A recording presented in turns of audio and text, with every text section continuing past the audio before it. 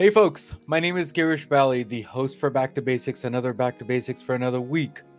Today we have a guest. His name is Chandler, and we are going to be talking about DeFi and Web3.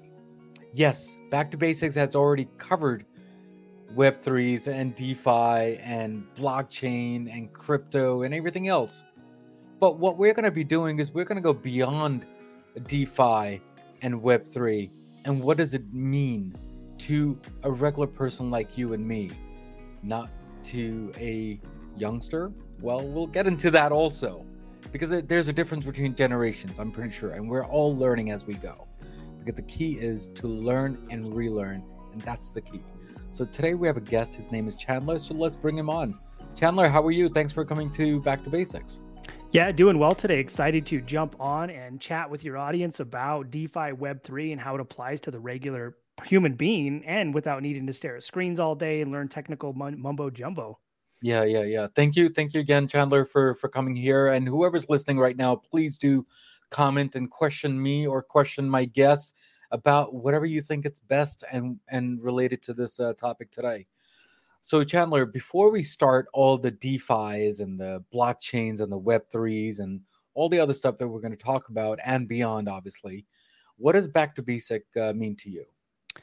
Yeah, it basically means that you've achieved such a level of mastery that you can talk to someone from the vantage point of like a first grader and tell someone what a complex topic means and what it is without going into the complexity of the topic so they actually understand it. And in reality, that's how you captivate and keep audiences subscribed to your message and your word. Yeah, thank you again, Chandler, for all the kind words there. Let me ask you this here. The DeFi and the Web3, is it two different things or is it just one thing? Let's be clear on that part. Yeah, it's probably two different things. I mean, DeFi will operate, and it does operate in a Web3 environment. And when we think about the Web3 environment, what it really is imagine this: you log on to Facebook, and instead of your name and email and them collecting all this personal info, you just connect your wallet or your wallet ID, and that wallet ID is your moniker and your ability to connect to that network. So that network never really knows your personal info. So everything is open, everything is permissionless. You don't need to go through a third party enterprise. And so it creates this business or this consumer to consumer connection or this direct consumer connection to where you don't need someone to store your personal info and you don't need permission to log into something. So it makes it a lot easier and more simple to jump on board. Well, Chandler, thank you again. But before we go a little more deep, if you step back a little, when you said wallet ID, does that mean more like a customer ID, what is it, a unique ID for you itself?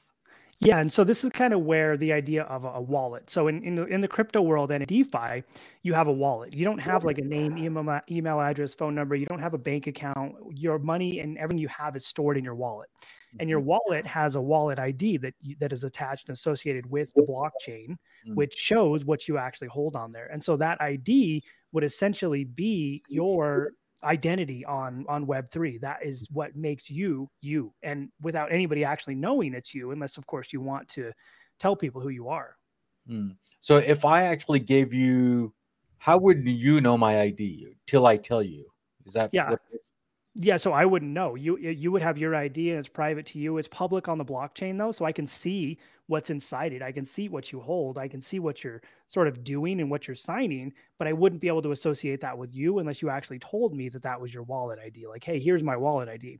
So it keeps you pretty anonymous. It keeps this industry and Web3 open and what we call permissionless. So you don't necessarily need permission to log into something. You only need to show your wallet ID and that attaches to you and that becomes your identity, which is essentially secret if you want it to be.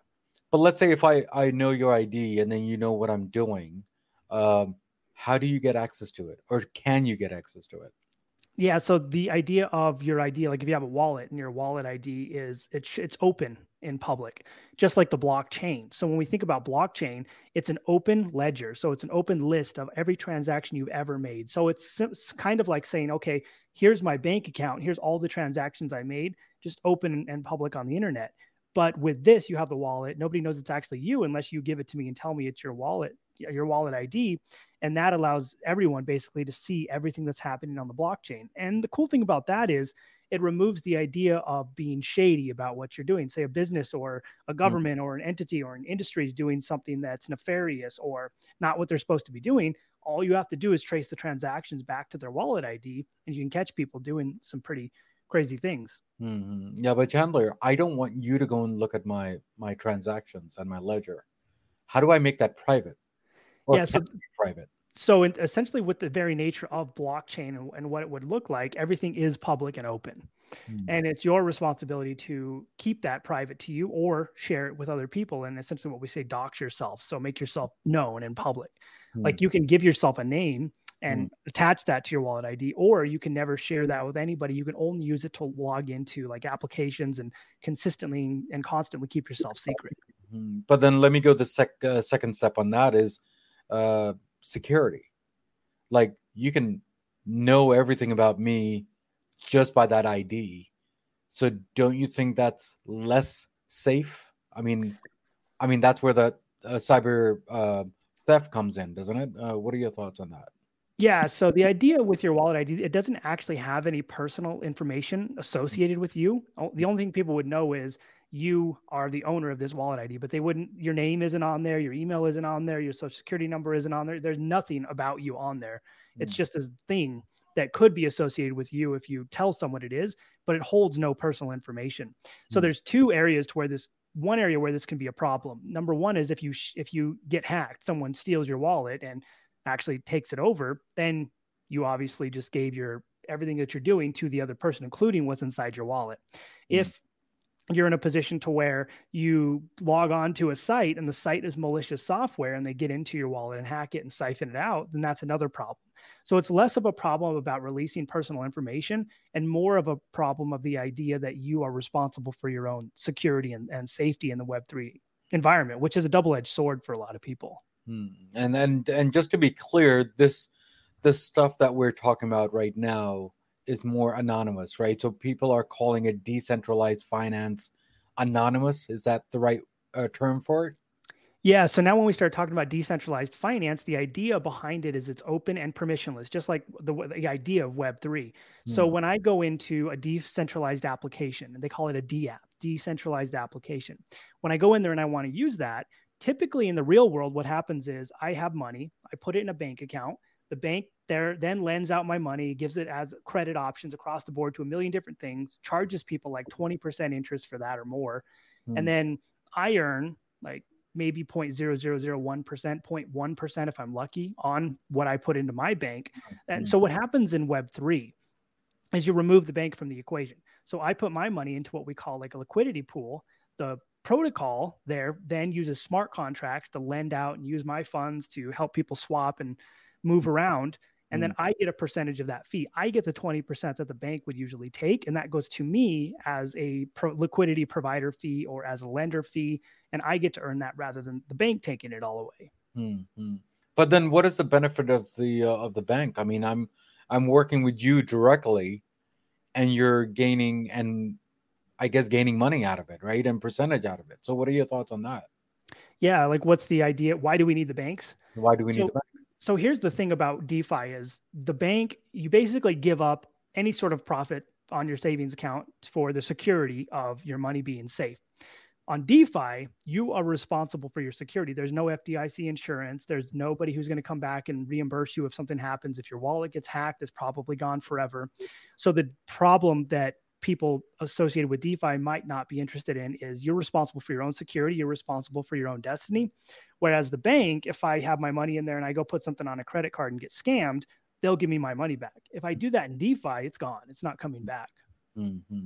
Yeah, but the thing is that the trust factor comes in, right? Because technically I don't trust you, but I trust the bank, even though that I don't trust the bank, because it's an institution versus an individual, right? So how do we do that trust factor between the two?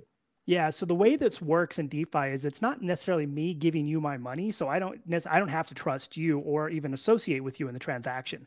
What Hmm. happens is you put your money into a decentralized application, which is the blockchain, which is what we call a smart contract. So Hmm. your money and your funds go into a smart contract. It gets locked into that smart contract with other people's money and funds, and then that smart contract operates without humans. So the smart contract operates as it's intended. It uses the money for swaps, adjusts it, modifies it, gives you the feedback, and always keeps it there. Then when you want to pull it, you just pull it out of that smart contract. So it's not that I'm actually interacting with you. It's that we're all pooling our money together to allow these smart contracts to allow liquidity to be put out, to allow credit products and lending to happen, and to ultimately allow this entire blockchain and this DeFi system to work. Yeah, thank you again. Because I mean, blockchain transaction is more of a personal risk, right? And you have to take that risk eventually, right? But the problem that I think people are facing is that they don't want to risk a lot of money or risk any money for that matter, because money's kind of expensive, isn't it, to waste. So, what are your thoughts on that part? Yeah, I think you have to be careful. And DeFi can be the Wild West because, like I said earlier, you're responsible for your own security. And the benefit of DeFi is on my investments right now, I'm earning between 30% and like 100% interest on what I put in. The Hmm. downside is if I don't know what I'm doing and I'm not paying attention, I can put it into the wrong smart contract and lose everything. A protocol can get hacked and I can lose everything.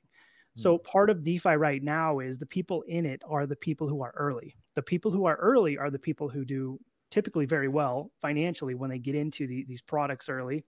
But if someone gets into this thing and they don't know what they're doing, they can very easily lose everything. And so I think my biggest piece of advice for this realm is to start small. Hmm. Start off with a little bit, see how that goes for a few months, then maybe a little bit more, but never put yourself in a place to where it's like your entire life savings. Hmm. For me, I've set up a strategy to where I have my business treasury in DeFi and we're able to produce a substantial amount of income that gives us an asset structure to be able to pull from. But I Hmm. think it takes a long time to be able to figure that out and really understand how to systematically make that work and not get hacked and not get wrecked and not lose everything. Yeah. Thank you again, Chandler. And before we move further with some other questions that I have, can we explain to everyone who is Chandler and what does he do and what does he not do? Can you explain that if you don't mind? Yeah, for sure. So I was just a young 26-year-old kid who went med school in the original realm because I was a little bit disenfranchised by the whole medical system on the West. I just didn't like the idea of giving pills for a living. And it's not a shot at doctors, it's just the whole system. It's how it's designed. And so that led me to opening up a brick and mortar business, taking the brick and mortar online, and then consistently building and growing business. But at the same time, I had to figure out what to do with my money. Hmm. And so originally back in, I think 2016, I bought Ethereum and it was $15 a coin. We bought a bunch of it. And now it's two or 3,000, even in a down market, it's $2,000 a coin. So that was a pretty big bump in terms of how much we got out that investment. And Hmm. then I invested in several other crypto projects that skyrocketed. We got Litecoin at $15 a coin. At the peak, it was like 300. We got Matic when it was 20 cents a coin. At the peak, it was like $3. And so I have a track record of being able to find really good things. But the next problem presented itself as, what do I do with this money that we're making? And so I started moving that into DeFi and playing around. And I got wrecked originally a few times because I didn't know what I was doing. And then I figured it out. And now I have a system to where we can take what we earn and move it into this DeFi class and then create what I call a pillow. So where Hmm. all of my financial resources move into that pillow. And I'm no longer spending money that we earn. I'm only spending money that comes out of that pillow because it's a compounded rate of return. Hmm. Yeah, thank you, thank you again, Chandler, for all that. People, they still are finicky about cryptocurrency, so I want everyone to know, whoever's listening and viewing here, May 16th week, which is sometime last week, sometime I had a whole bunch of crypto episodes. There are two, matter of fact, and you can just listen to those and get some idea of what Chandler is actually talking about, because there's a lot of people who went into the cryptocurrency and made good fortune out of that. So, Chandler, thank you again for your feedback and all that. And I don't want to get into the details of that because I've already explained other episodes already on that. But let me ask you this: when I asked you what to talk about, you did say that there are three strategic uh, plan that you had. What are your thoughts on the steps of the D5, Web3, earning 30 to 100% portfolio. Can you explain that if you don't mind? Yeah, for sure. So step one is what I call find the problem, and that's associated with crypto. So, and I know you talked about in the previous episodes, but that's the idea of saying, okay, there's Ethereum. What's the Mm, problem with Ethereum? Well, it has congestion and high gas fees. People can't mm, use it. Okay, what solves that? Matic, level layer two scaling solution solves gas and congestion. So then mm, I get into Matic. I got into Matic really early, and mm, that went nuts. And then I mm, said, okay, well, what's the next big trend? Metaverse. Okay, cool. What's a project that's actually has a functioning metaverse? And then I got into Mana, Decentraland early. And so that's the first step. Then the second step that goes into DeFi and sort of in Web3 is what I call use looping leverage. And mm, that's the idea of taking the revenue from your business, from your investments, from all over the place, and moving them into stable assets of DeFi. And so mm, for me, where I think a lot of people get wrecked is they come into DeFi and they try to get something that's producing like 10,000% interest, which isn't sustainable and it shouldn't be. It's not even believable that's even mm, an option. mm, So what mm, I do is when I go into DeFi, I don't use volatile assets because I don't want the money I'm earning to go up or down. I want it to consistently go up slowly. mm. It's sort of the Warren Buffett strategy of DeFi. And so when we go into this, what we do is we put money into stable assets that stay at $1, and we earn interest in liquidity pools that allow us to earn that 30% plus interest and allow it to slowly creep up, but never break away from the original investment that stays at that $1 point. Mm. But the thing is that how do you know that if it is going to go up or crash? I mean that's the main thing, isn't it? I mean that's more like a stock playing, right? So how do you know? Yeah. So when we do this, we use what we call stable assets, and stable assets are called stable coins. And you have to be careful with stable coins, but their idea is to only be pegged, they're pegged to $1.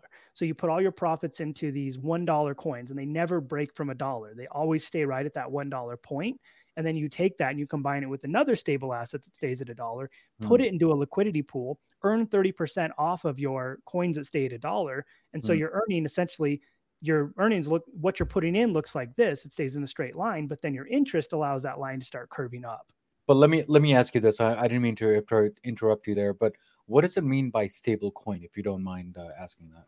Yeah, so a stable coin is defined as a coin that stays at a dollar. It's pegged to the US dollar. So it doesn't go up or down. It stays in a straight line basically. Got it. Got it. Thank you again for explaining that. And I think we'll have to do a little more homework when it comes to because it looks like we're learning more and more, even more. I asking you the question. So thank you again for that. Now the main question is, Chandler, what is beyond all this? Because it seems like I don't know if this is more of a hoopla, a fad, or what? What are your thoughts on that? I mean, what's the next step after that? Yeah, I think there's two concepts. I mean, the next step and the idea of like the overall vision is like an open and permissionless internet, an internet that isn't centralized, an internet that isn't someone can't essentially shut down a platform because they don't like it. Another country can't shut down Facebook because they don't believe in it. And Mm, so it allows anybody to have open and free access to the internet and it to be available regardless where you are worldwide, which mm, would be a significant milestone in terms of how some people are allowed to consume media and mm, what's manipulated and what's not. And mm, on the other side of things, with like decentralized finance, this is mm, allowing people who aren't accredited investors, mm, people who aren't in a position to make millions of dollars off of their investments mm, to make money in a way that's in a position to where they essentially control it. It's no longer put your money into a savings account, hope and pray you mm, make 0.5% of interest, mm, or ride the stock market and hope you make 10% because you're not an accredited investor who can short and long the market and double those profits. You can mm, now remove that entire ecosystem and be mm. your own bank. Yeah, yeah, yeah. Chandler, thank you again. I have just started a new segment for Back to Basics, and I wanted to ask you a question. The question is, do you have any books that do you read to help out this topic for today that other people can read and just get some more knowledge out of it?